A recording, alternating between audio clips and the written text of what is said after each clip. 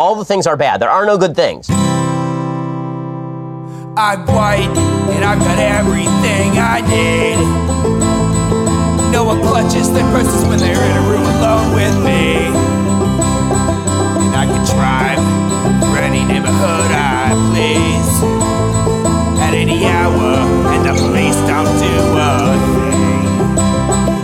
So if I see a penny on the ground, I leave it alone and fucking flip it.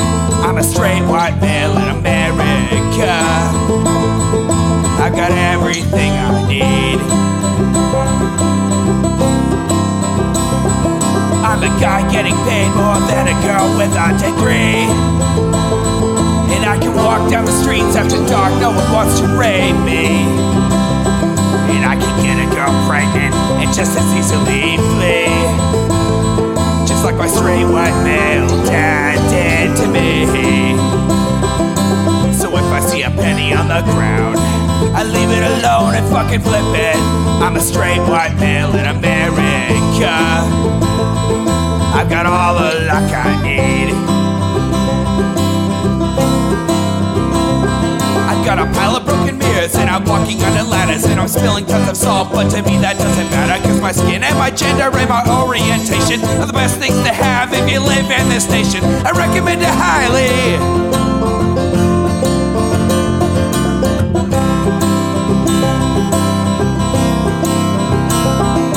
If I see a penny on the ground, I leave it alone and fucking flip it. I'm a straight white male in America. I've got all the luck I need. Shit's gonna work out for me, cause I'm a straight white male in America. I've got all the luck I need. Hey everybody, welcome to the Intellectual Dollar Tree, the flagship show of OBS updates, breaking all of my stuff. Oh boy. You can support this project at echoplexmedia.com. Click the support tab. There's some great new conspiracy bingo merch there that has nothing to do with OBS Studio, and so it is not broken. And there's patreon.com/echoplex. I'm producer Dave. You can find me on Grindr complaining about OBS. And I'm HK Perrin. You can find me on Mastodon at hperrin at port87.social. Fantastic. So I don't know if you've heard the news, but Ben Shapiro and his employee Candace Owens are fighting. Oh, how lovely. Yeah, it all started with a tweet. I'd show it, but I have a feeling this interview that she did like immediately after they started beefing with each other on Twitter that she decided to do with Tucker Carlson is probably going to show the tweets. So I don't want to go over it twice. Seems a little contrived because it's like not long after they had their beef going on. She was immediately being interviewed by Tucker Carlson. So who knows? Conspiracy? I think not. Look at that. The media wench is in the chat. She's like, yep, I'm going to watch this one. All right. Well, without any further ado, here is Candace Owen responds to Ben Shapiro in Tucker Carlson interview from 3 hours ago. Inquisition hauled in Galileo, the Italian astronomer, and commanded him to stop saying that the Earth revolves around the sun. Shut up, they said. Everyone knows that's wrong, and you're a bad person for saying otherwise. I mean, specifically, it was the church that knew that it was wrong, quote unquote. Right. This is dumb. Is he going to compare Candace Owens to fucking Galileo? Now, 400 years later, because the authorities were completely wrong. Galileo is a hero. They are fools. And we explain this by pointing out that they were religious nuts. They were superstitious. Nothing like that could ever happen now. But it turns out the one constant in human history is human nature. And not only does it happen now, it happens more than ever. Watch Candace Owens get widely attacked, not by one person, but by everyone. Maybe it's you, Candace. Right. People like Candace Owens and others have been flagrant at putting out disinformation into the public sphere. The top performing post of the week was this post by Candace Owens, a far right-wing commentator and a favorite on Fox, denigrating George Floyd. It just shows how this website is a radicalization engine. You do have this sort of parade of MAGA world that are parroting Russian talking points. Tucker Carlson Candace Owens, Tulsi Gabbard, I think somewhere along the line, they don't believe this, but they think that it's in their interest to say these things. These people... I actually think that doesn't matter. Whether or not they believe it. Right, because this is in their capacity as public figures that they're saying all this stuff, whatever it is they're talking about in this particular clip. And they're convincing other people to believe it. So yeah. Almost collaborators. That Candace Owens video was the top video on Facebook this past week, and she's saying all sorts of things about George Floyd and denying any systemic racism problems. And so there's a deeper fundamental issue with what the Facebook algorithm and all social media algorithms, what kind of content they reward. Others doubled down on vaccine disinformation. Folks like right-wing commentator Candace Owens, who told followers that she wouldn't take the vaccine even on her deathbed. Well, but then it would be too late anyway. Notice why they were attacking Candace Owens. What did she say? She said, well, actually, George Floyd was not murdered by a racist cop, much less by a systemically racist society. She said, actually, the vaccine doesn't work very well and it may be dangerous. She went on to say, but both of those things are false. Ukraine is not going to win. The first one, I guess you could say, is a matter of opinion, I guess, if you really want to stretch it. But the second one's just false. The war against Russia. And for saying these things, every one of which is proven true, she was attacked as an immoral person, a racist, and a traitor to her country. What's interesting, however, is that no one leveling those taxes ever apologized to her. And so maybe like Galileo, she's going to have to wait for her descendants. She's going to be remembered like Galileo. Get the fuck out of here. Oh, get the fuck out of here. Also, I like the idea of someone saying, you know what? You may not believe me, but your great-great-grandchildren will. So, I win. That seems unfair. So we decided to invite Candace Owens into the studio and congratulate her face-to-face. Candace Owens, thank you for joining us. Thank you for having me. By the way, you're about to have another discussion. Immediately to his studio note. This is contrived, dude. I don't know if Ben's in on it and they're doing this to get attention but this is contrived. Unless this is a fake studio, he's in the middle of fucking nowhere. I think she's from LA or fucking Austin or maybe Nashville or something like that. And he's in the Pacific. He's in the Northeast somewhere. This is all contrived. I'm going to guess it's not a fake studio, but I don't think he's out in the middle of the woods. I think it's a wooded area in suburbia. Yeah. He's in but he's in New England somewhere. Actually, yeah, 40 weeks, but I was not missing this. I was so excited. So I'm nice. honored to be here. Well, so it's a little weird to see yourself. Look, we all get things wrong. I certainly have gotten a lot of things wrong.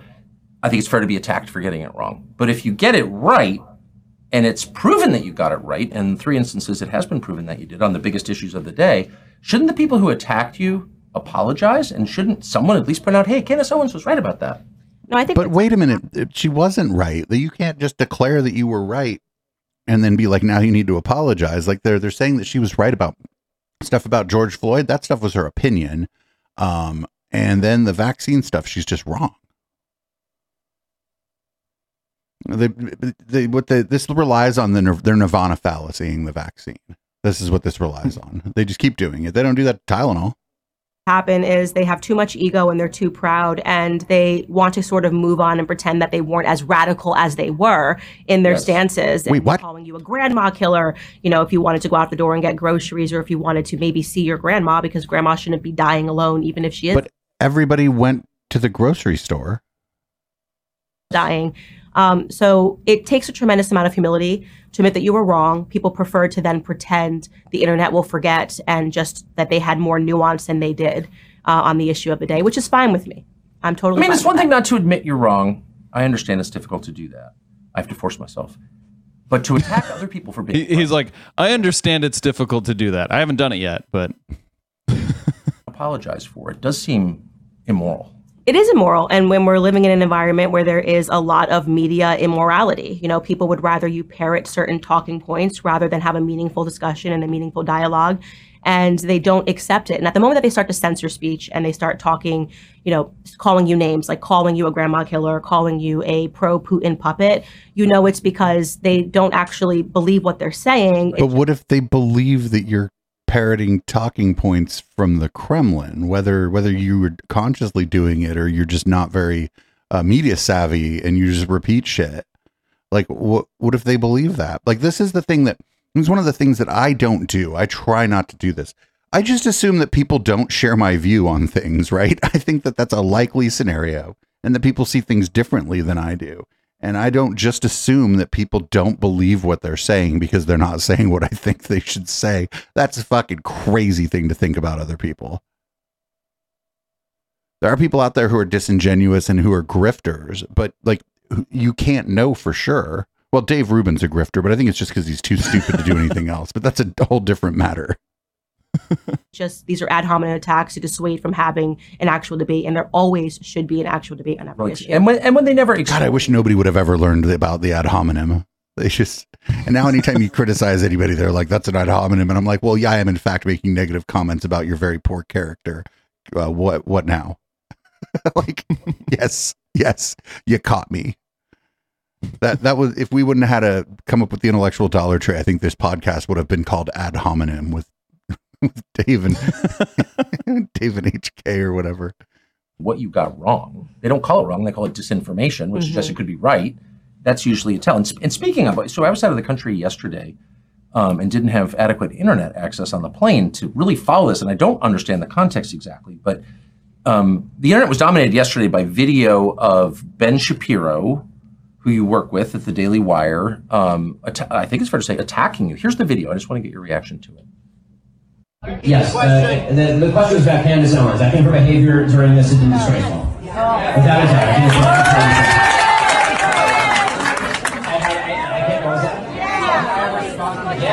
doubt. Is he like when standing he says on during this, what is he referring to?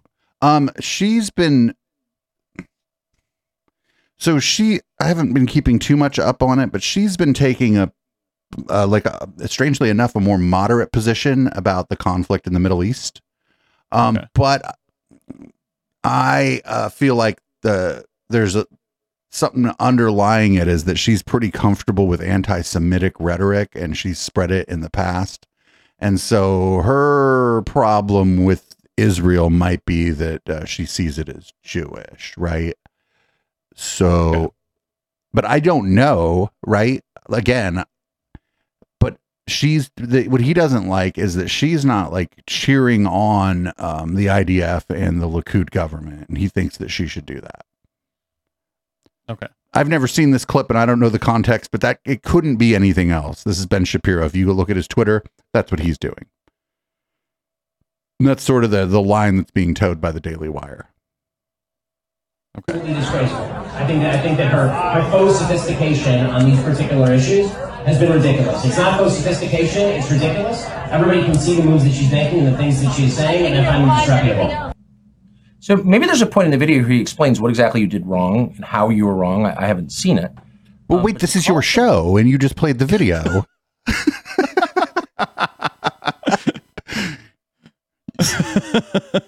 What a wild way to say, look, I don't want to do any research for this show. I can't even watch. What if the video was even 20 minutes? He couldn't be bothered to watch it. If that video is 20 minutes, we would have just run the whole fucking thing, right?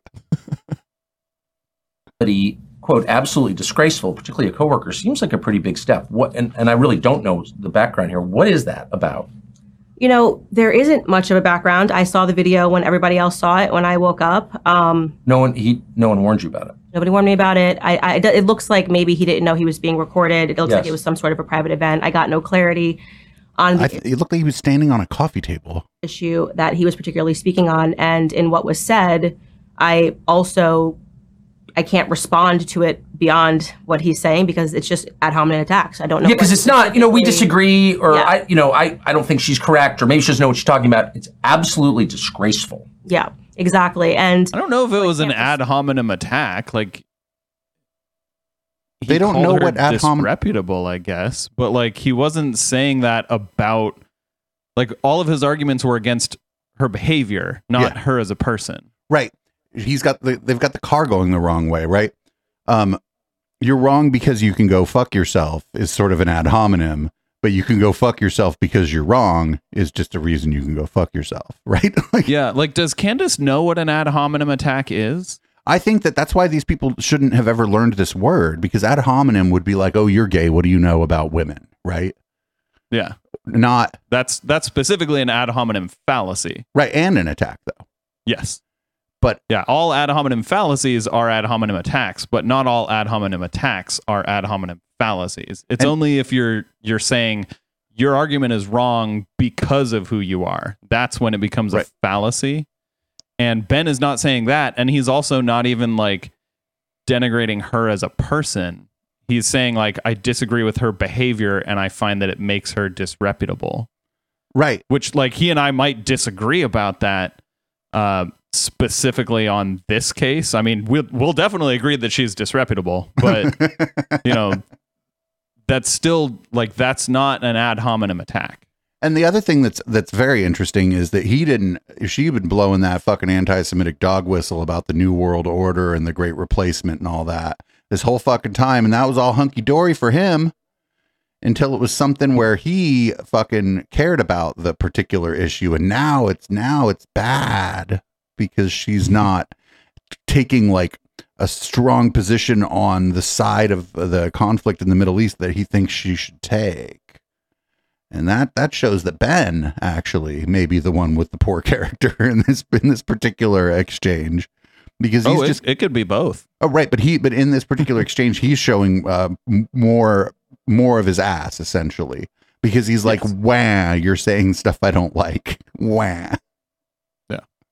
Respond to it on a level of intellect, because there's nothing that he has expressed in that, at least in that short clip, that he fundamentally disagrees with in terms of what I said. But I will say that I'm not going to respond with the same ad hominem attacks. Yes. I don't think it helps further discussion. Oh, call him a tiny dancer. That was caught on a video saying that about colleagues that I work with. I would be embarrassed.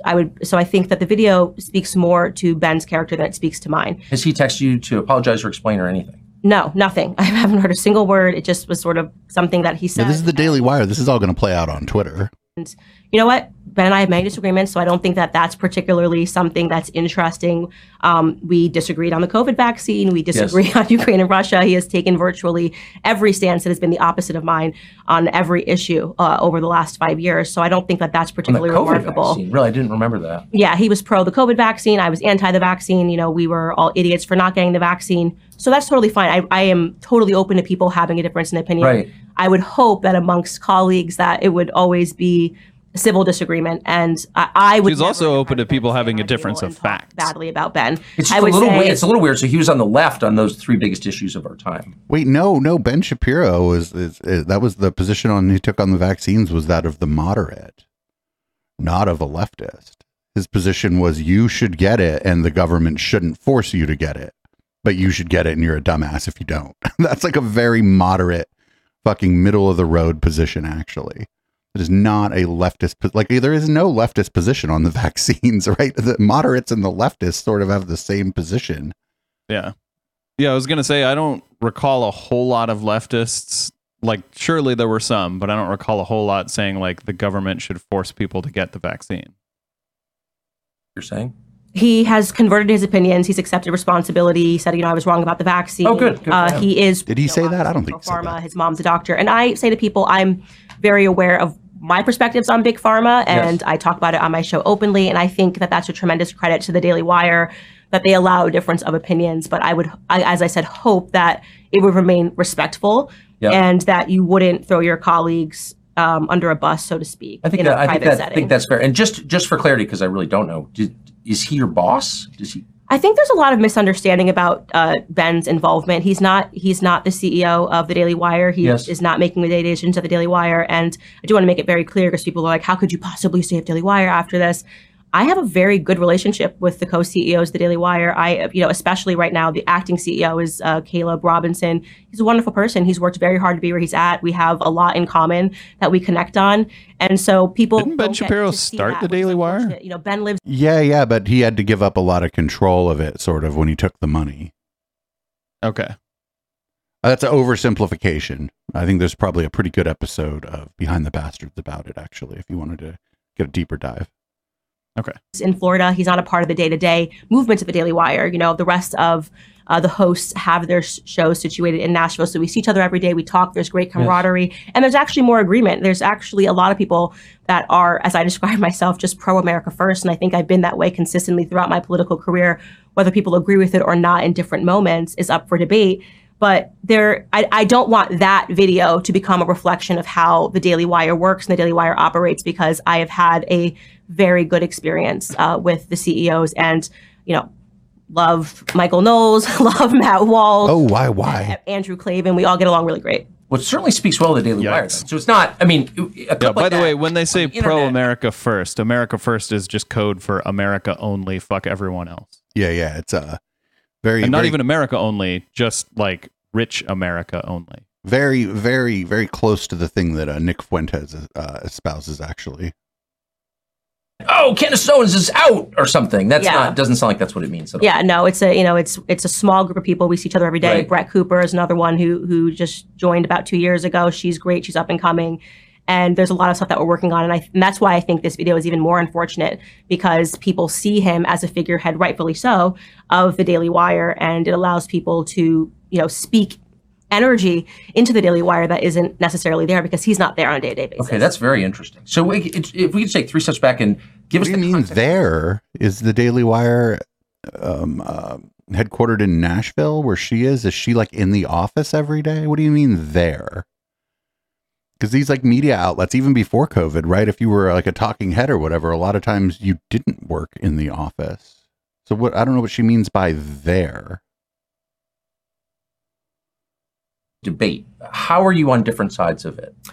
I haven't heard you endorsing Hamas. Like you're not. No. Well, I have not endorsed Hamas in any way, and yet people have interpreted things that I say, or actually rather things that I don't say. It's becoming very much reminiscent to me, and why I have used my platform to say this, of Black Lives Matter, where if you don't say anything, they say your silence is violence. If you say something and it's even-handed and it's nuanced, which is to say, during the times of Black Lives Matter, you might say, I don't support police brutality. Who does? I don't support racism. Who does? But also, I think that police are a crucial part of every city. We need to have policing in cities. So these calls to defund the police are... She's rehashing old stuff. I think I'm getting the impression she really doesn't actually want to talk about this. Longer going. Yeah. Also, so what she's saying is those things aren't mutually exclusive. You can have police and also defund the police. Defund the police doesn't actually mean abolish the police. Abolish the police means abolish the police. Defund the police, actually, I know it's like fucking wild to say this, but defund the police actually just means to defund the police. Give them a single dollar less. You've defunded them. Yep. Yeah. People didn't want that nuance. When following George Floyd, there was no nuance. You had to explicitly say defund the police. You had to post a black square. If you didn't post a black square on Instagram, by the way, specifically on the platform of Instagram, and you maybe were busy that day, maybe you were in another country, maybe you just didn't log on to Instagram, you were accused of being a racist. I'm seeing a lot of that behavior right now. That's definitely why everyone was getting canceled. Lack of black squares. I didn't post a black square anywhere. And during the uprising of 2020, we were all over covering the protests and stuff, and I didn't really have anybody accuse me of anything. Well, I mean, the general people in Twitch come in here and, find out that I'm gay and accuse me of all kinds of shit, but that's not what we're talking about here. Comes to the Israeli-Palestinian conflict, a conflict that I have seen every single person, including myself, condemn what happened on October 7th. Because who wouldn't condemn terrorism? It's obvious. Who would not condemn innocent Israelis dying? But if you then say that it is also sad when an innocent Palestinian child dies, suddenly this is pro-Hamas, or you need to say, even when you're talking about how sad it is that a child dies, you need to button that statement by saying, but that child was a human shield. That's not going to be my response. first off, as a mother, that's not going to be my response. As somebody who is about to give birth, when I see these images of children involved on both sides of the conflict, I've pointed to the people that are mocking dead Israeli children and said that they are horrific. I am even keel on this matter, and yet people think that you need to be extreme. So people that have become more radical and extreme are perceiving a moderate stance as not enough. And because I was about to say, people can disagree with you or agree with you or whatever, but you certainly don't seem radical on this topic. I'm definitively not radical. My stance has not changed in terms of whether or not America should be involved in this conflict, whether we were talking about Afghanistan. The right calling someone who's not radical?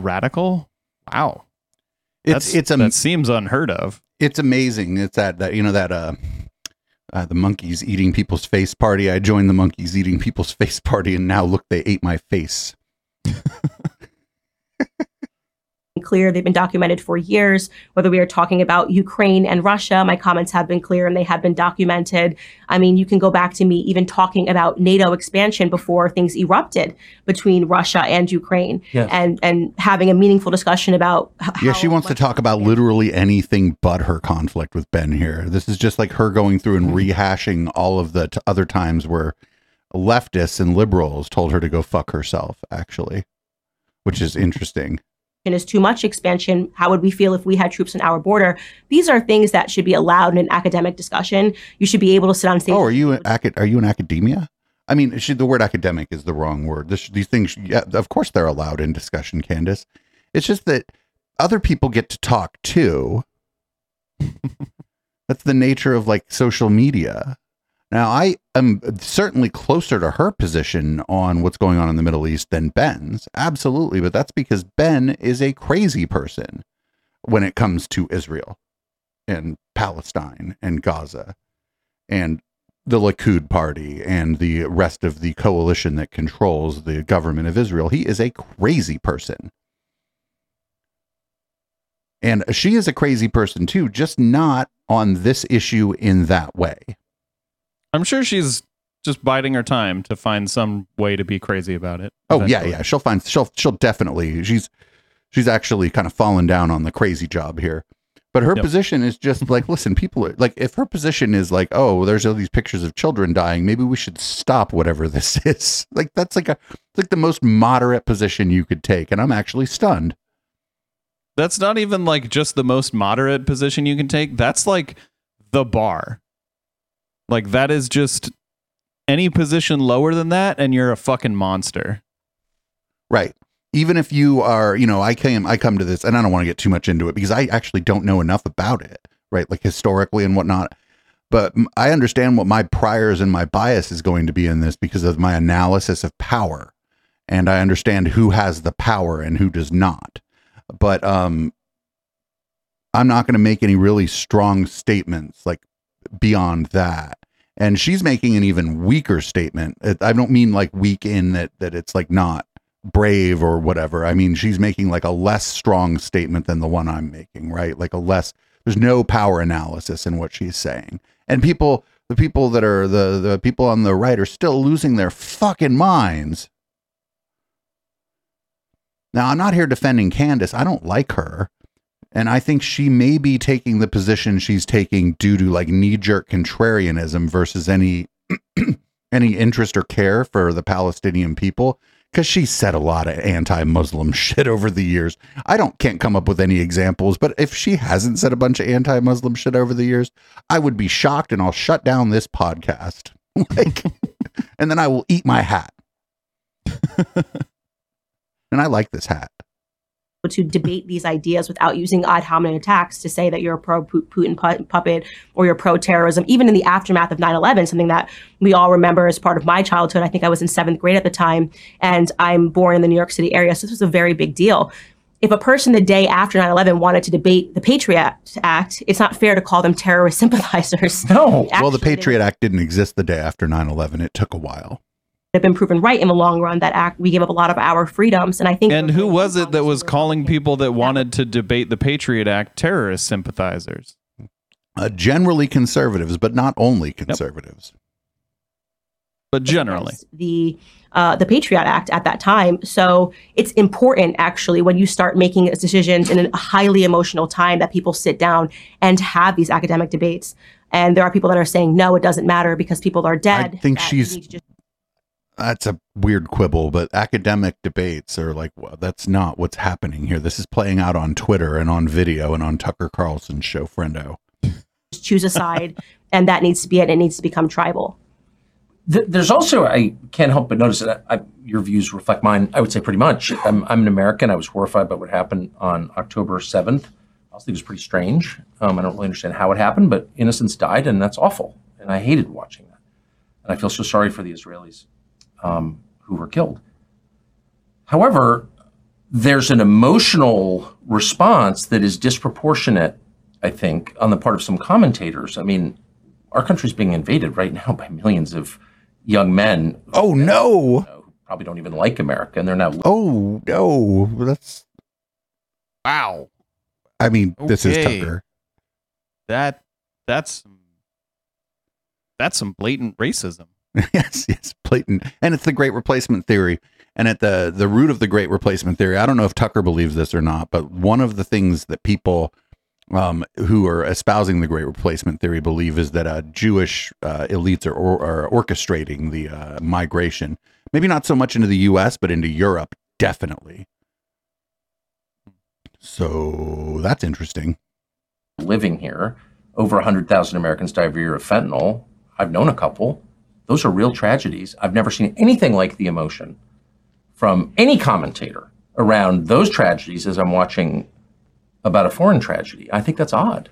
I think what tends to happen is, of course, we all have elements of selfishness within us. And so when it particularly pertains to an issue that impacts you, I was strongly speaking out against Black Lives Matter as an organization very early on as a conservative because I understood what the implications were going to be of defunding the police. The problem with this is which organization? There was a giant a big national organization that did actually turn out to be kind of a grift. But like that's different than like going to a protest and finding the Black Lives Matter group that is like organized in your city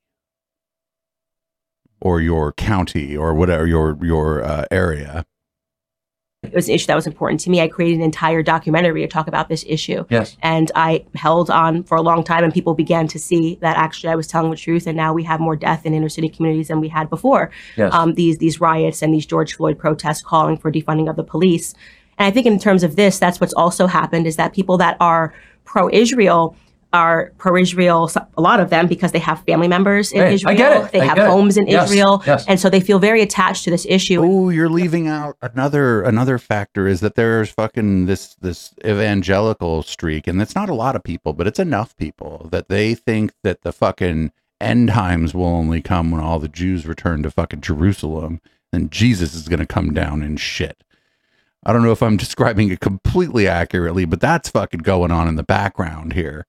Like if you know the that organization AIPAC that is a lobbying group for Israel, when you look at like the membership of that's a lot of evangelicals and like disproportionately American evangelicals, and not a lot of American Jews are involved in the lobbying group for the AIPAC lobbying group, because American Jews tend to be liberals and AIPAC is a right-wing organization.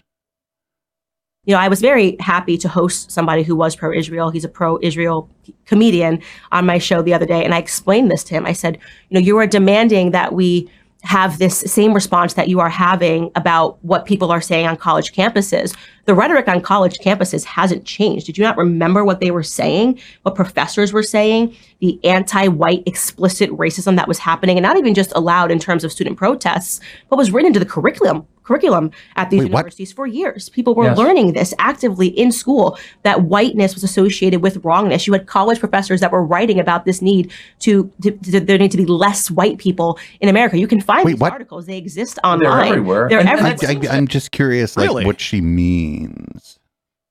You can find these articles. They exist online. Where?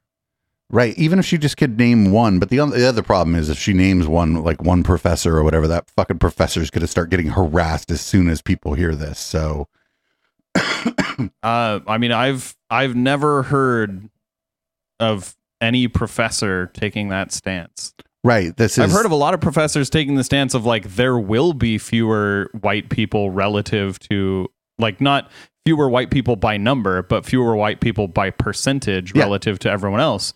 Because that's just how the demographics are changing. They're not saying we need to do that. They're just saying that is what is happening. And I think maybe she's confusing that with someone saying there needs to be fewer white people by number. I think that's what, like, she's confusing multiple parts of that to come to this weird conclusion. And also, like, there's a difference too, and I'm not the best to talk about this, but there's a difference between like whiteness as a construct versus like a white individual. Do you know what I'm saying? Yeah. So, and it's interesting too, because for a long time in America, Jews didn't get to be white. So that's going on here too. It's genocidal. I mean, if you're saying it is genocidal, like by definition, if you're saying being a certain ethnicity or race is itself a sin and we need less of you, I mean, that is the definition, is it not? Right. It was an understanding. Yes, but no one is saying that. It was unbelievable. Demographic I mean, change. I'm sure some people are saying that, but those people are being genocidal. Yes, we would all agree on that. Everyone agrees on that.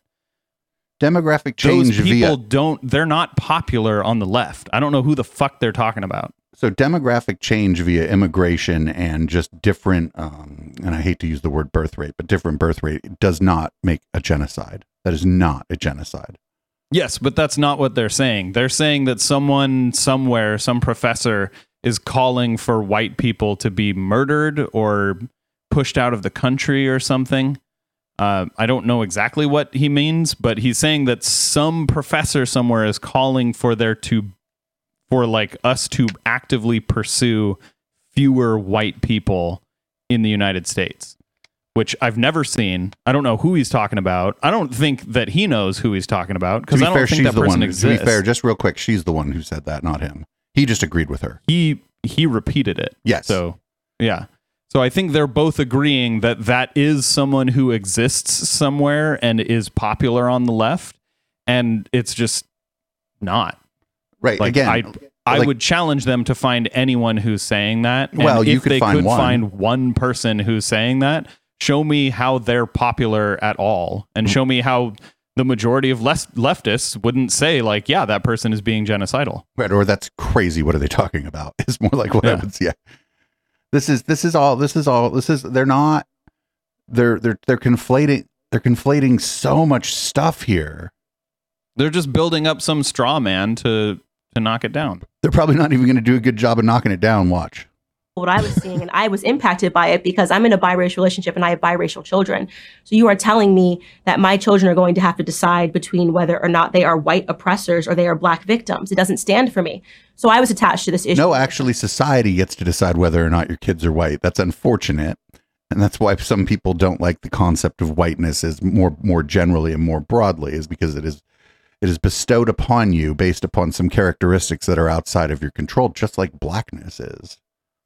Yep. Case in point, Barack Obama has one white parent and one black parent, but society decided that he was black. And I mean, that's fine, right? Like unless you like Barack Obama but don't like black people, which I'm sure that exists out, you find one motherfucker, right? But like this is why people, this is probably the thing she doesn't like, really, and she won't like talk about it, is that these are all very socially constructed and people don't actually get to decide whether or not they're seen. You know, like my last long-term boyfriend was 100% Salvadorian, and he got to be white because, you know what, he looked white. So, but other people from El Salvador who had darker skin and different features, they didn't get to be white, did they? And it's like, well, then that's weird. Maybe it doesn't mean anything. Yep. Something that I fought for hard on college campuses, and there was no support. There was nobody talking about, well, this is what needs to go. These kids need to go onto blacklists. And by the way, if they did speak that way, I would have disagreed with it, because I am pro 1A. I believe in the First Amendment. I believe that kids, by the way, are naturally stupid. In case people forget, I started on the left, right? Yeah. So if you found me in college, that grift didn't work.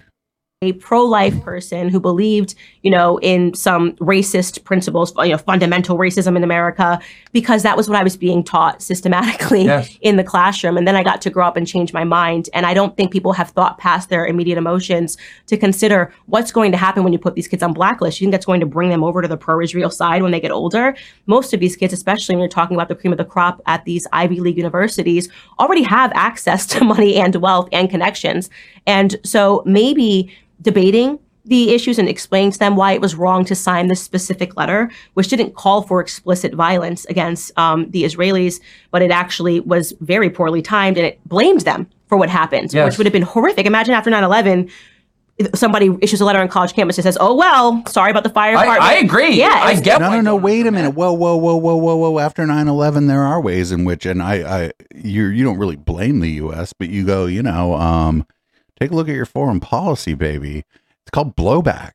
Like, this is a well-known idea. It's not that any particular thing that you did is going to cause terrorism. It's that like a collection of your foreign policy might make it inevitable, but you don't know when, you don't know who, and you don't know when. Yeah, you just don't know when, where, and who. But it's almost inevitable. This is like such a well-known concept.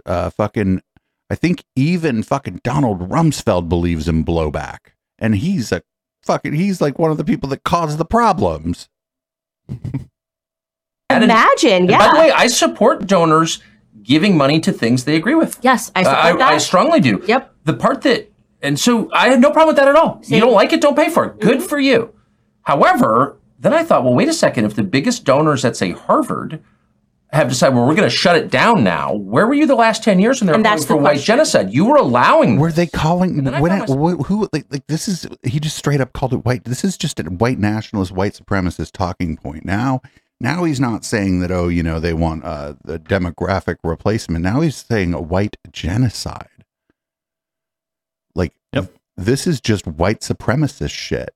This has nothing to do with the thing that they're ostensibly here to talk about either. They're really talking around the thing that is the title of this video. Myself really hating those people, actually. That you're okay with that? On what grounds were you okay with that? And this is what I've been trying to explain to the pro-Israel lobby, that what you are seeing as lack of support is people that are asking the question is, where were you as we have endured all of this? You were paying for it, actually. Right. You were paying for it. You were paying for it. You were calling my children immoral for their skin color. You paid for that. No.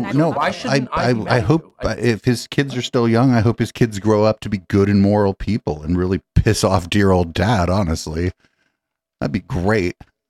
Tucker Carlson's kids grow up and be communists or something. That'd be fan-fucking-tastic. He would be so angry. I don't understand. And so that is, obviously you have a ton of white people that are asking this question, and they're now being called anti-Semitic. And I think that that's wrong. I think these are meaningful questions that deserve to be answered. Why was this sort of verbiage allowed into the curriculum? I mean, could you imagine if in the curriculum it said that every Jewish person born is a terrorist? This is systematically what has been said. I would be totally opposed to that. But this is the curriculum, and I haven't seen it, but I imagine it talks about the construct of whiteness, not that every individual white person is a racist. Correct. You're learning this, not even just, by the way, at the college campus level, in high schools. I've covered this on my show at high schools, that they are now allowing children to stand up in an auditorium during, not Black Lives Matter week, during, what is February? African. I heard that they're crucifying all the white kids now. She's talking about like, listen to this. She can't even come up with Black History Month. Watch this. Schools, that they are now allowing children to stand up in an auditorium during, not Black Lives Matter week, during, what is February? African, whole month of February, African American month. It's called Black History Month, you dumb fuck.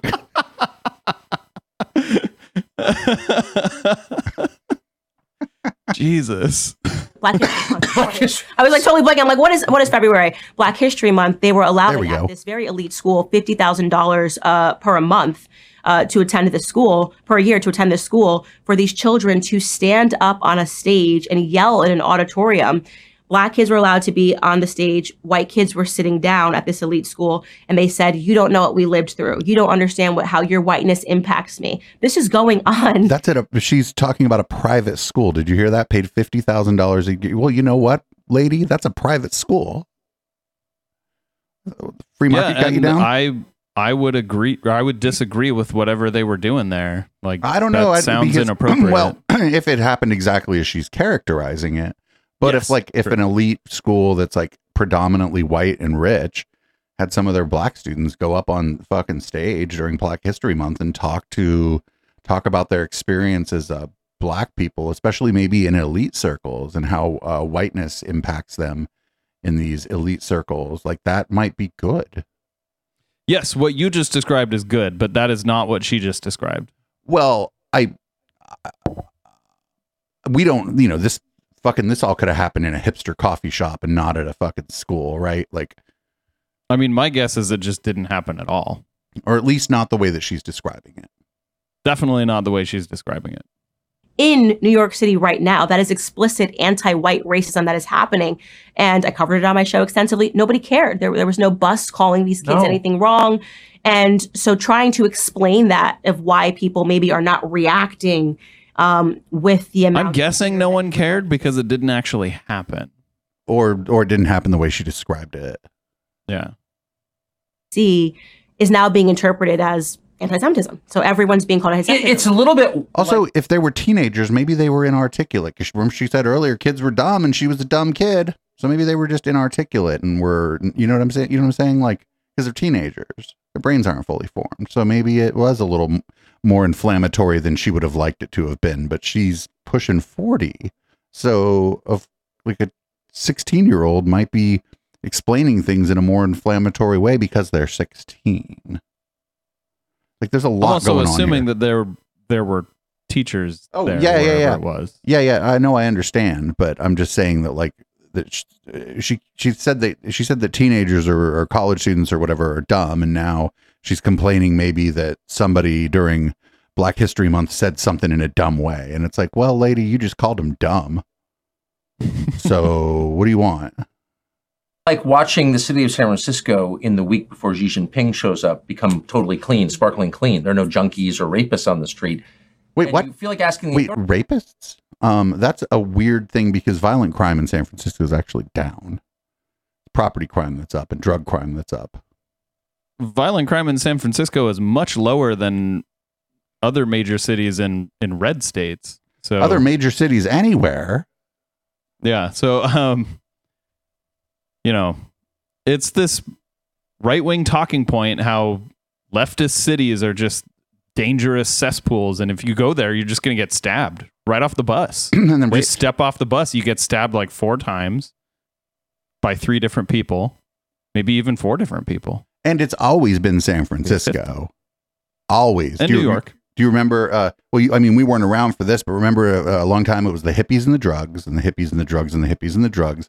And then it was the gays. And then it was the gays and the AIDS, which was a very dark time for right-wing punditry about San Francisco. And then after, like, maybe it became bad for them actually to shit on people who are possibly going to die from HIV AIDS. And then they just went back to like San Francisco values, which is a dog whistle for gay.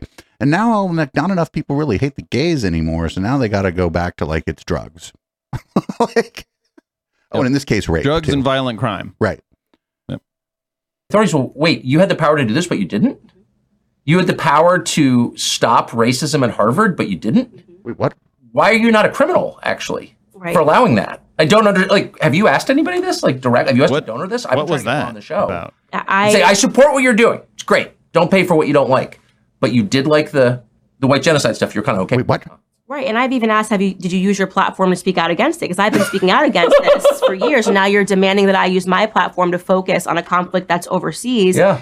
And the answer I tend to get is no.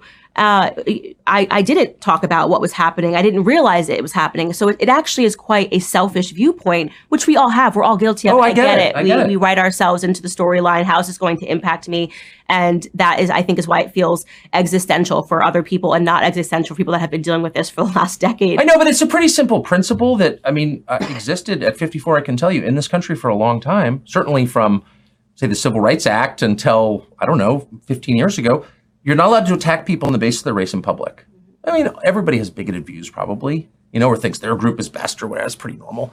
But you're not Is allowed it? to say I don't like you because of your race. Like you're not allowed to do that. Why can't Wow, Tucker Carlson telling on himself right there. standard? I'm missing it. Right. And this has been a dialogue that I think some of us have been having for years. Some people are just now jumping into this dialogue. And I don't fault them, their emotion, but I'm not going to become a radical and rise to that level of emotion. I think my takes have been very moderate. Even people that are reading into things that I haven't said are unable to explain to me why what I'm saying is not okay. They can't point to a specific sentence that I said that was wrong. It's more about how they're reading into the sentence, which if it's how you are reading into it, that is your emotion. But that's interesting because you were reading into the actions of all other different kinds of people at all times. Anytime you're talking about people who are liberal or leftist, right? She's ascribing motive to them. They want to eliminate white people. And it's like, well, why do you get to ascribe motive to people based on what they're saying, and people shouldn't do it to you? You know, I don't know. Can't take the heat, get your ass out the kitchen. I don't know. Take the money and run, Candace. It's fine. And as I said, my views have not shifted since I got into the political sphere. I have always been pro the First Amendment. I have always been pro staying out of foreign conflicts. And I'm sorry if that feels to you like a personal attack. There's this wonderful Thomas Sowell quote where he says that people that are used to special treatment, when you start to treat them the same, feel like they're being discriminated against. He says it much more eloquently. He's Dr. Thomas Sowell, but that's the gist of it. And I think that what we're seeing right now is things that are being perceived as a discrimination, and it's not discrimination. I'm just treating you the same as everyone has been treated. And throughout at least my dialogue and the things and monologues throughout the last 6 or 7 years. Yes. And I do also want to say that I find it particularly despicable, as I have said on my platform, when people who are pro-Israel are now being called anti-Semites for asking meaningful questions. I talked about Charlie Kirk. Charlie Kirk following... We just on Sunday, Charlie Kirk said an anti-Semitism that had nothing to do with Israel. We played it on the Sunday show. Somebody could come back and go back and check it out. It was like a very Jews control the world thing. And he didn't like dog whistle about the New World Order. He said Jews. So Charlie Kirk doesn't have anything to do with Israel. Charlie Kirk probably supports Israel because he's a religious ethno-nationalist. And religious ethno-nationalists look over there and go, I don't like them Jewish people, but they have the right idea on the policy. On October 7th, turned to the Israeli government and said, how did this happen? He talked about Israel being the size of New Jersey. He's been there many times. He funds thousands of students to go there and to visit. He's honestly radically pro-Israel, I would almost say. It's probably a fair thing to say about Charlie Kirk. Yeah. But he said something else. It wasn't about Israel. He was asking these questions with the intent of, if these were your children and they were involved in this horrific attack, wouldn't you want to know these answers? He's like, you can't move 5 feet without seeing an IDF soldier. I've been to Israel, and that is a fact. I have too, a number of times, and I admire their border barriers. Mm-hmm. See? Wow. See, they admire the authoritarian structure. They just don't really like the people and their religion so much. It's a bit of a conundrum for the white supremacist, isn't it? And this coming from the guy who just said, and I'm paraphrasing but only a little here, that he believes white people are the best. That's correct. I always think, I wish we had that. So it's a totally fair question. Totally fair question that he asked, and it got interpreted, and then there were suddenly these attacks asking the question of whether Turning Point was seeping with anti-Semitism. Yes. And how unfair. How unfair to, after all of the work that he has done to support your cause. No. Okay, so this thing right here, this is also anti-Semitic. She's conflating support of the nation state of Israel with liking Jewish people. Those are two different things. It's not the same, and it is anti-Semitic actually to essentially conflate the nation state of Israel with international Jewry. It's just that's anti-Semitic actually. Yep. To call him an anti-Semite because you don't like a question that he asked that actually was being asked from the heart and with a little bit of rage toward. But that's not the thing that happened last week, friendo. It was like a thing he said. Even being allowed to happen. We always it wasn't about have this. To hold our governments accountable in how they are responding. And plenty of Israelis, some of whom I know, are asking that question, and why wouldn't they? You said a minute ago that one of your concerns about having a news story or a public conversation defined by emotion is that it allows the people in charge to change our lives and to take away our civil liberties. Wait, what? We're so distracted by the rage that we feel or the sympathy that we feel. I mean, these are some good feelings too, but you really think people are stupid and can't think about two things, buddy. Oh, you're distracted by this, so you can't think about this. It's like, man, how many hours do you think there are in a day, and how many things you think the average person thinks about, and that even like what he would consider a dumb person. I think you think about a hell of shit during the day. What is he talking about? During moments like this, here, case in point, here's a woman who is running for president, the former governor of South Carolina, Nikki Haley, explaining that because of these attacks on October 7th, the rest of us need to register with the government in order to express our opinions online. Here she is. When I get into office, the first thing we have to do, social media accounts, social media companies, they have to show America their algorithms. Let us see why they're pushing what they're pushing. The second thing is every person on social media should be verified by their name. That's, first of all, it's a national security threat. When you do that. Wait, what? All of a sudden, people. What about people outside of the United States that use these services, lady? This is stupid for like just on a logistical. It's stupid. And then also show us the algorithm. I think she thinks that there's like a fucking envelope there. It's like this: push this post, don't push that post. Like it would be possible to essentially like source available the algorithm. Like the algorithms aren't actually that complicated. Like, you know, they're not as nebulous as say like, you know, a large language model where even if you have access to it, it's kind of hard to tell what it's doing. The algorithms that they're using are just like mostly human made code. Right. No, I'm not saying, I'm saying that like, I'm saying the way she's talking about it is like it's just in an envelope in a safe somewhere. Like, oh yeah. You know. Well, I agree that like those kind of things should be source available, or at least source available to maybe journalists with like expert. You know what I'm saying? Like source available, like they should make it available to some people. I don't know the answer. I don't want to get bogged down in this though. Oh, I didn't put that on our bingo card for this show. Dave doesn't want to get bogged down. Stand by what they say. And it gets rid of the Russian bots, the Iranian bots, and the Chinese bots. And then you're going to get some civility when people know their name is next to what they say. So Nikki Haley, this has been noted online, but it's not her real name, of course. It's a pseudonym. And so she's not even using her real name and telling us that we have to register with the government under our real names in order to give our opinions.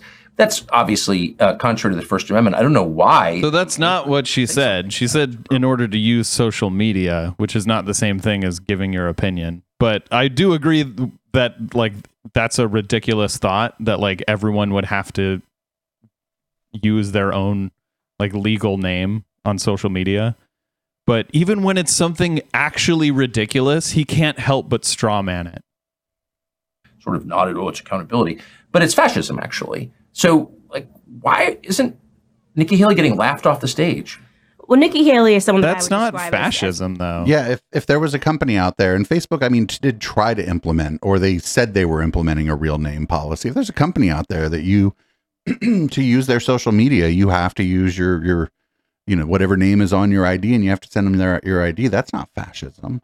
That's yeah, like to fly on an airplane, you have to use your real ID. Right. I wouldn't join that social media company. Because it would probably be run by the same people that run all the companies now, and I want them to have as little of my information as possible. Thank you very much. Like, but yeah, this is dumb. This would just be like the government can't force them to do it. It wouldn't make it through the courts. She doesn't. I don't think she has a. You know, I don't think most people like think about this stuff as much as we do because we cover the war of ideas on social media. I think the government could force them to do it. The government forces you to use your real name when you get a cell phone. Like you can't get a cell phone anonymously anymore. Yeah. I mean, it's very difficult. I don't think it would make it through the courts. Okay. radical. She's a radical in this moment, and she's trying to present her opinions as not radical by hiding behind a terrorist attack, and it's not going to age well. So right now in this moment, people are like, this rhetoric is totally fine. You're going to look back in a year and people are going to say, actually, this was kind of crazy. Some of the things that she said, you know, she, in my view, has become increasingly radical every time she even hits the debate stage. I don't even know, you know, what country she's running for president in. Nikki Haley. Nikki Haley's got some non-white in her background. That's a dog whistle. They also mentioned that she doesn't use her like birth name. That's because her birth name isn't white, right? It isn't a white sounding name. And so they're like, this is like, I don't like no Nikki Haley. I'd be terrified if she was the president. But it's not because of this stuff. I don't think that I'm not concerned about her, whether or not she thinks she loves America so much. And this is gross, actually.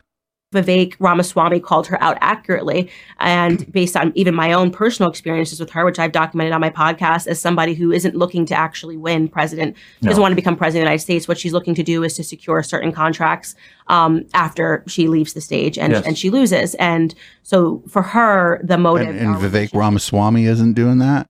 That she's going to build and money that she's going to earn, as best evidenced by the fact that when for nothing, I think if Trump ends up like not being able to run, I think Nikki Haley is going to be who they got. That's going to be who they got.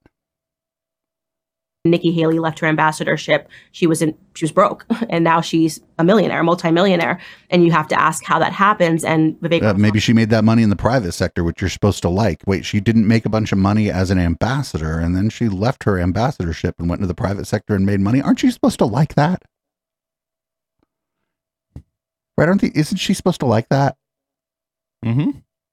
Swamy has had the courage to talk about her contract with Boeing. So her concerns are not about American citizens whatsoever, which is why it's all about sort of kowtowing to the person that I think that she believes, or to people that she believes can write her the biggest checks. That's been my assessment of Nikki Haley from the very beginning. It's still my assessment now.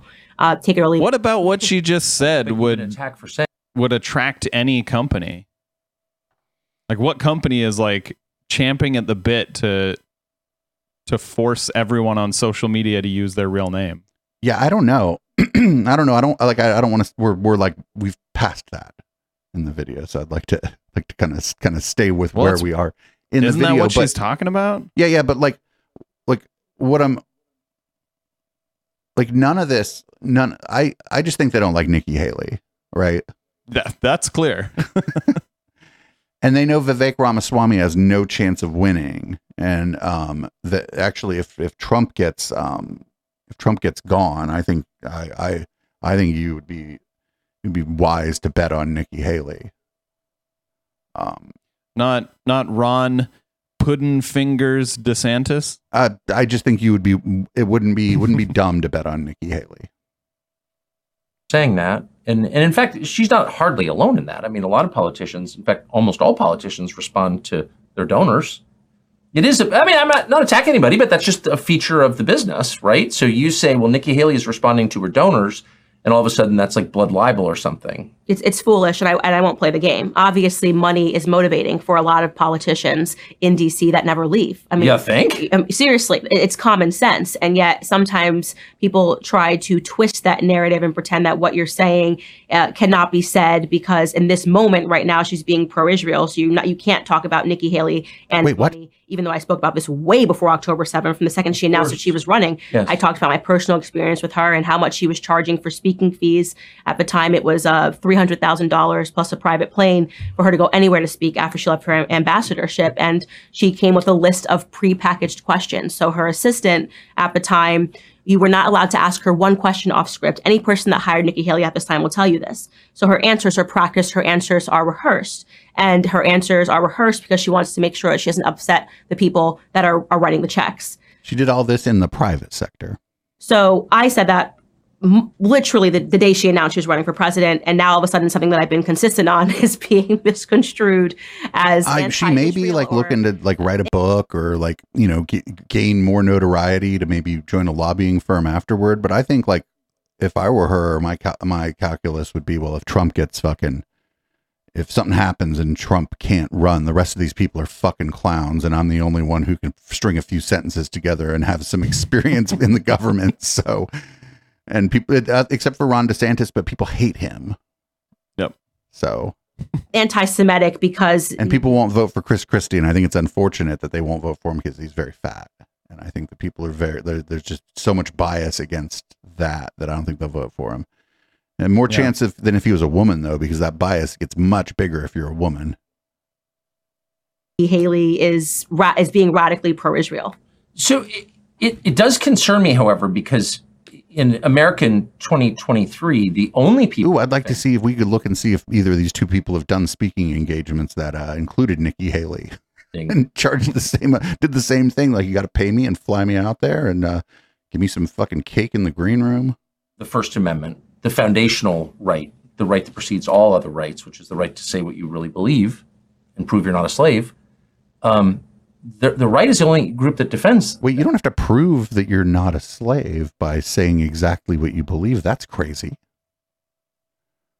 What if you just like to keep to yourself? I'm not exactly sure what he meant by that. I'm just like, I know people whose politics I'm pretty sure I know because of like who they associate with, but they don't talk about it. So are they slaves? That freedom. And now they're not. Now they're saying, well, actually, maybe you need to register with the government before you're allowed to talk. But the thing she said was stupid. But again, she didn't say that. Yes. Yeah. So she's talking specifically about social media, not just talking or sharing your opinion or whatever. And again, we already do that with a number of things. In order to even step foot on a plane, you need to use your real name. Like to even get to the gate, the government demands that you give them your real name. The DMV also demands that you give them your real name for multiple purposes. Yep, the DMV, if you want to drive a car. But the DMV is the government. Yeah, I think your analogy of the airlines is better because the airlines are private and it's just regulation that they're dealing with versus the DMV being the government. Yep, and to buy a phone, even to buy like a burner phone, you have to use your real name. So like we already do this, and we specifically already do it for a communications device, for a communications service even. Like just to get a SIM card, you have to give the telephone company your real name. And in this case, if you were getting verified by social media, they would be the ones verifying your identity, not the government. Yep. This is like again, I think what she said was stupid. Like, I don't want that. I don't think anybody wants that, but that doesn't mean that old Tuck and Candace can't lie about what she was saying. Yeah, I'm surprised that either Tucker doesn't know that you have to give your real name in order to get a phone line, or he doesn't mind because it's all probably registered. Like it's all probably registered to like an LLC or whatever for him, though. He probably has somebody else to deal with it. But like he called it fascism, and like we already do that with phones. So how is that not fascism? Now, if he was consistent, wouldn't he already think that we are currently living under fascism and have been since like, I think it was like 2008 that law passed? So if the left's obviously opposed to the First Amendment, now a lot of the right is opposed to the First Amendment. So like, how do we keep the First Amendment? Yeah, I think this kind of... Wait, are people opposed to the... I bet the First Amendment polls pretty fucking high in the United States of America if you go around and ask people, what's your favorite amendment? I bet a lot of people be saying the first one. Yes, but I'm sure a lot of people would say the second. And if you ask for their top two, it would probably be 1 and 2 for those people, though. And very few like me would say the 14th.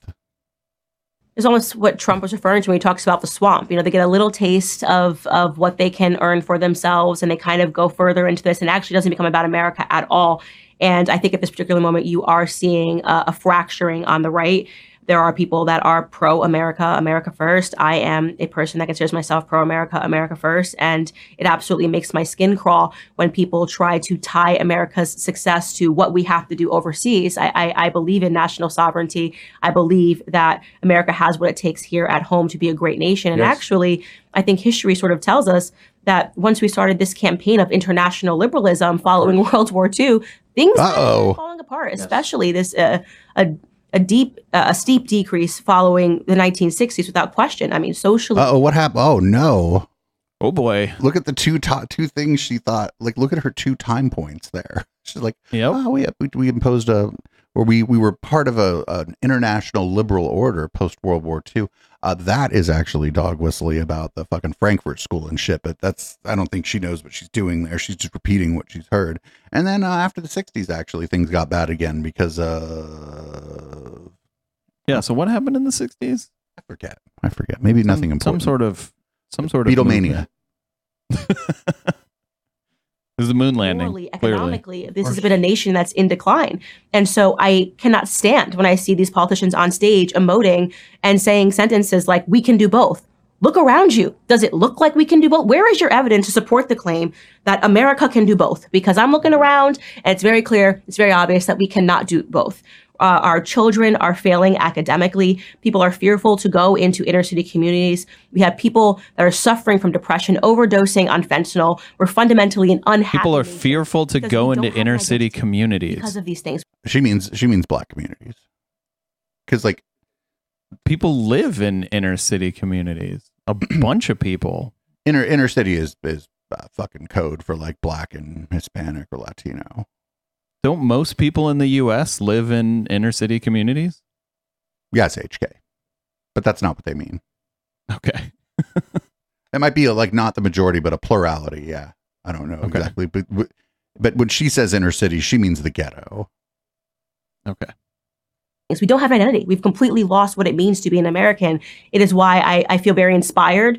And by the people that she says are afraid to go there, she means white people. And her. And talk about American principles. I hate the way that they illustrate their opinions about people that want that old America, that are nostalgic about that America. When someone says, and I've heard of this statement, and I can't remember who said it, but you can't be pro-American unless you're pro-Israel. I just thought of the person who's probably in West Virginia who had both his legs blown off. I do find it interesting that a lot of people who are nostalgic for like 1950s America were born in like the 70s. Yeah. Well, that's nostalgia is oftentimes, for a made up past. Yep. Stupid and wrong. Yeah. Pro-American, and you're telling him that no, unless you agree that every single war should be everywhere, you're not pro-American. We've lost our identity. I mean, that's completely a foolish thing to say. And I say this to somebody who, if I was going to be radical anything, I'm probably radically pro-UK, right? I married a Brit. Radically pro-UK. That's not even a very bold. I mean, I think the UK is pretty cool too. I mean, we had that one fight, but other than that, like America and the UK have been thick as thieves, right?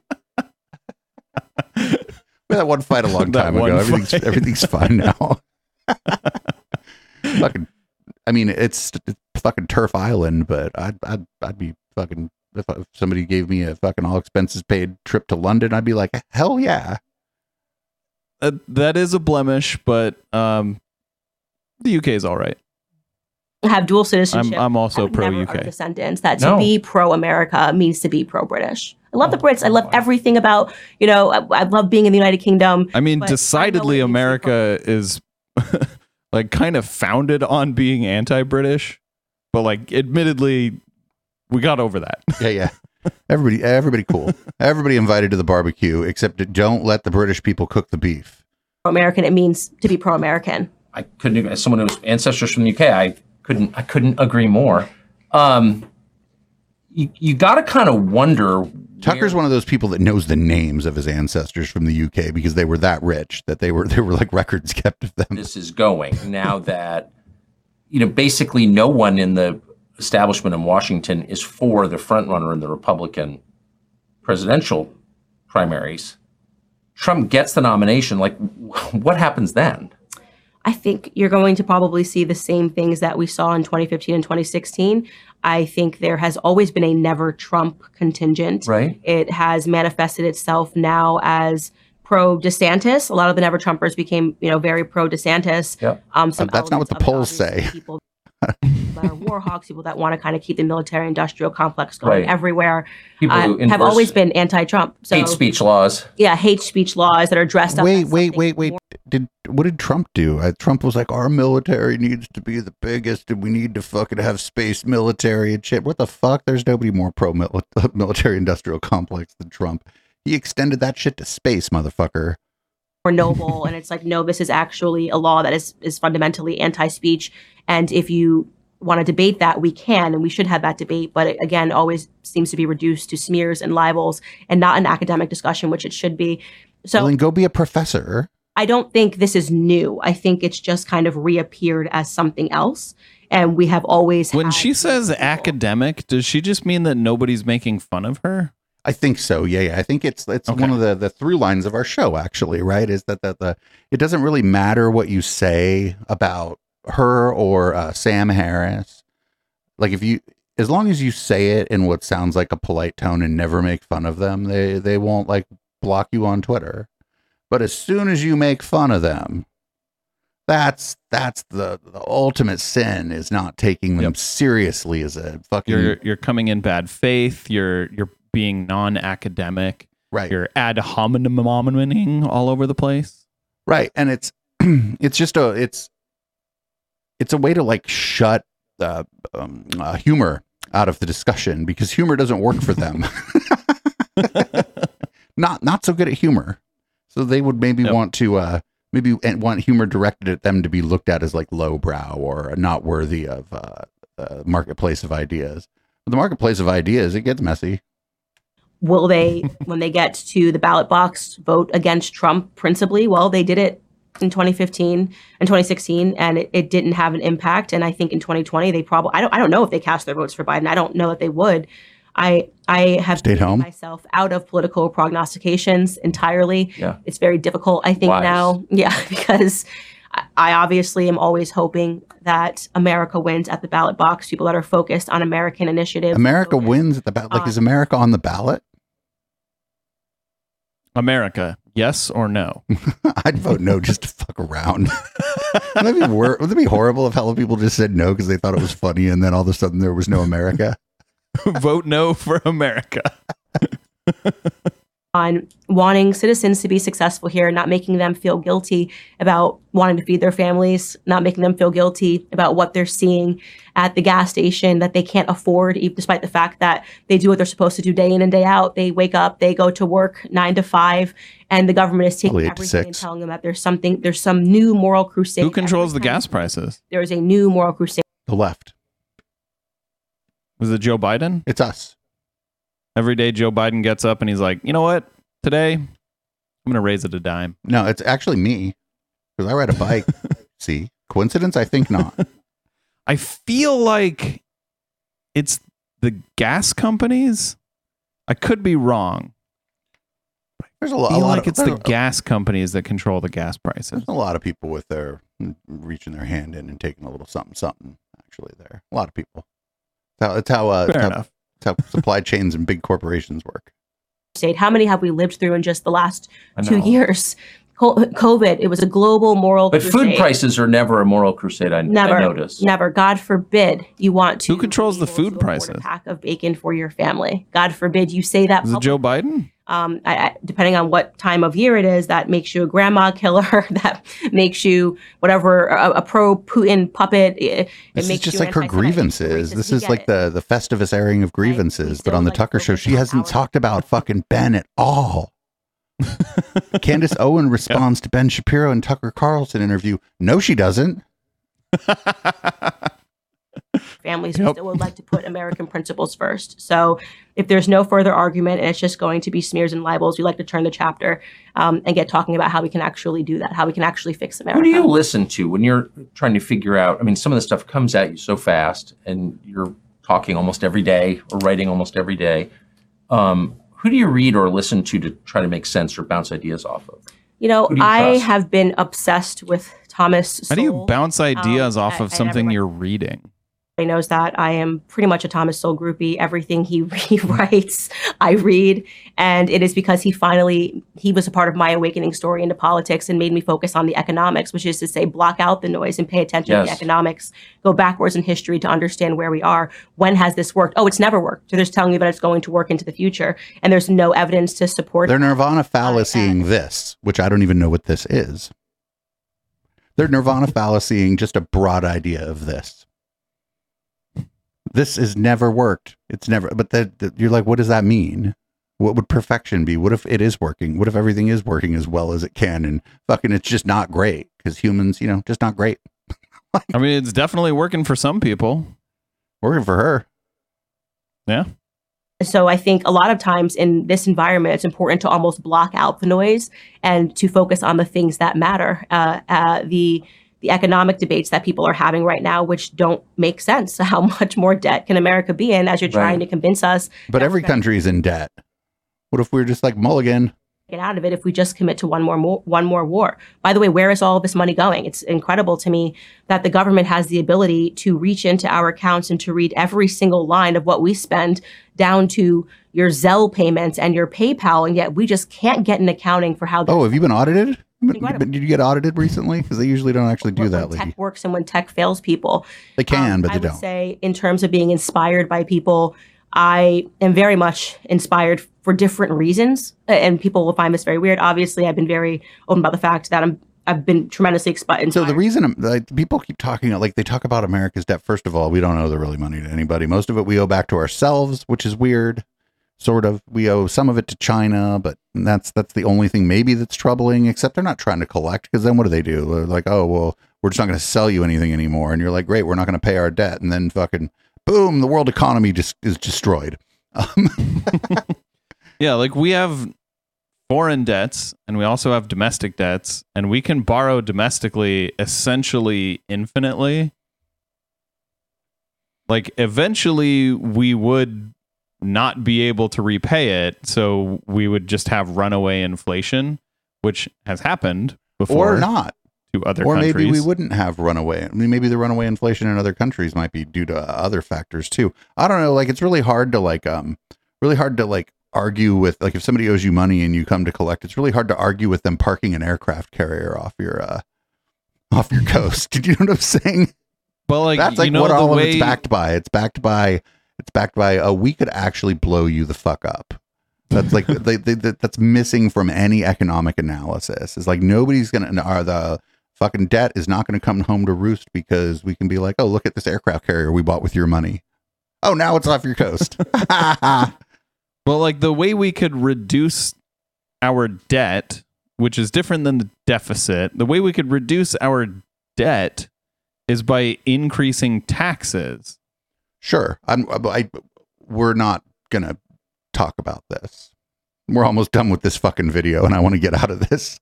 Well, I just wonder how Candace feels about that solution to the problem that she says is a problem. These people just want to cut benefits. They don't actually care about the debt or the deficit.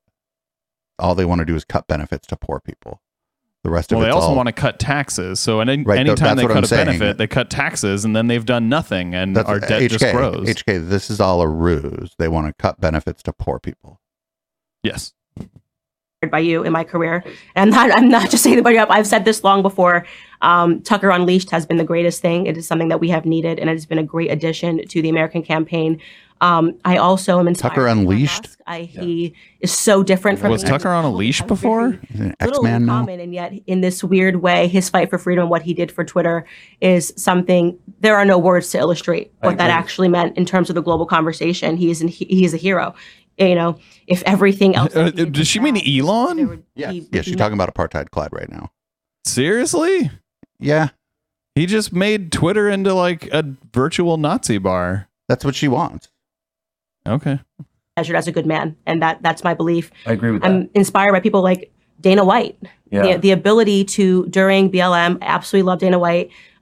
People don't realize what sort of pressure was on him, to being the first person to say, we're not shutting down the UFC, allowing, by the way, which is something that is so beautiful, the differing opinions to take place at the UFC. Oh, yeah. He does not care if you come out in an Israeli flag, a Palestinian flag, a BLM flag, a pro-America flag, and then the press will put pressure on him and you hear him and he's like, so what? They're going to bash each other. No, because it's all about spectacle. There is a bit of kayfabe going on there. God, Oh, you're so stupid. Yeah, of course he wants the political that means spectacle around the something. UFC. These are little battles that we're winning, and people are fighting them on different fronts. And these are the cultural people, the political people. Thomas Massey for being the most consistent congressman in terms of what he supports and what he doesn't support is someone else that I admire. So there are a lot of different people that I admire, but I think what they all have in common is an underlying belief that none of them have made fun of me yet. And a hatred for people who are trying to tell you it's freedom when they are trying to censor you and to belittle you and to smear you and to libel you. It does feel, I mean, libel's a legal term. But just your gut level sense of who's winning and who's losing right now, it seems to me, nobody. I'm lying to myself that we all suck and we're all losing. Sensible, common sense oriented people who want basically all the same things, a happy, stable, safe life for their families. Ooh, somebody in chat noticed too that the UFC didn't shut down during COVID, not because of Black Lives Matter. She just conflated the two. That's interesting. I didn't even catch that. It flew right past me. It's a good thing sometimes the chat is here to be like, hey, stupid, you missed something. You seem to be winning. What I want to say to those people, because I know that sometimes you wonder if the world has gone mad. The world hasn't gone mad. Some people with big platforms who have gone mad. But it will always pay in the long run to stay on the side of morality, to be, moderate in your opinions, to not ever fault yourself for wanting to feed your family first. Yes. It makes perfect sense. I would never rush over while my child was dying and starving and feed the neighbor's child. No. Right? I would feed my child first, and if there was leftovers, I would obviously accommodate the person next door, and that's called... That's probably not a problem in your neighborhood. And I want those people to know that I do feel what you are feeling, and I think that we are in a unique time in America. I think the cultural conversation is switching. I think more people are beginning to buck bad trends. And the more of us who stand up for that morality, the more people that will be encouraged by that standing up and who will join us. Do you find yourself thinking about... So how about someone like Elon Musk who has more money than it would take to feed literally everyone who's starving in the United States permanently for the rest of their lives? And he still just wants more. She admires him. She admires him. Okay. She wants you as an individual to feed your neighbor, not, no societal action on that. That's different. It's all about the individual, baby. Okay. That standing up. Yeah, for a show called Tucker on X, Tucker seems to be by pretty docile.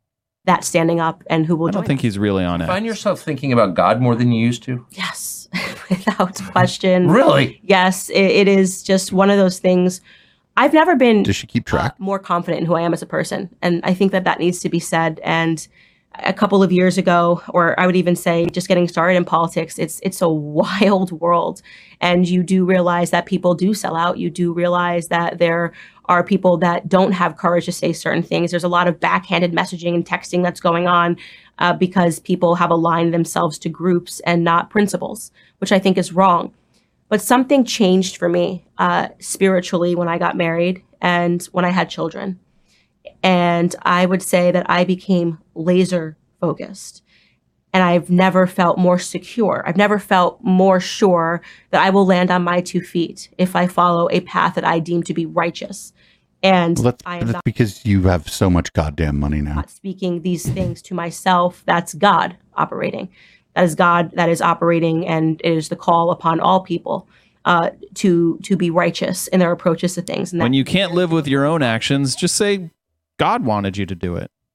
But I'm confident, and I think people are... And that will help you sleep at night. Very angry about that confidence. I think they can see the happiness that I have, and they're angry because that means that it's less of an ability to control what I say and to control what I think. But I'm still the same girl from the wrong side of the tracks. I understand people, and I can't sell out to anybody. I demand to be free. It's not an arrogant, false confidence. It's real. And I find it inspiring. Candace Owens, thank you very much. What an honor. I'm so and congratulations on this baby. I can't overstate. I don't want any tight shots. Boo, boo. Like I thought we were going to get some tea. I thought they were going to spill the tea. They just did some racisms. Yeah, like I think they might have talked for a minute about Ben Shapiro, not including them running that 30-second clip. So like a minute 30. And then she like talked about how much she loves the people at the Daily Wire. Like that wasn't about it at all. We're gonna have to come back to this Yeah. next week, everybody, because there might be more. I don't know, or maybe we'll watch something better next week. Who knows? It's been a fucking crappy couple weeks as far as the content we've been watching around here, at least during the regular show. My God, whatever. I would ask if we learned anything. We didn't learn anything. We became knowledgeable about things that are terrible. Ooh, I think most of those things we were already knowledgeable about. Yeah. Anyway, read the show out and I'll play the song and we'll get the drinks and do the thing. All right. Thank you for tuning in. This has been the Intellectual Dollar Tree. We do this show live on Twitch every Wednesday at 7 p.m. Pacific. That's twitch.tv/Echoplex Media.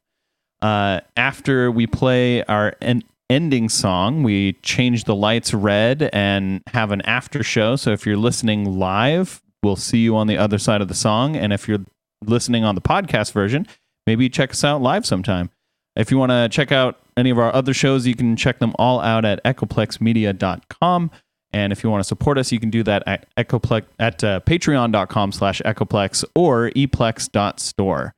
And this is Boomers by Periscope.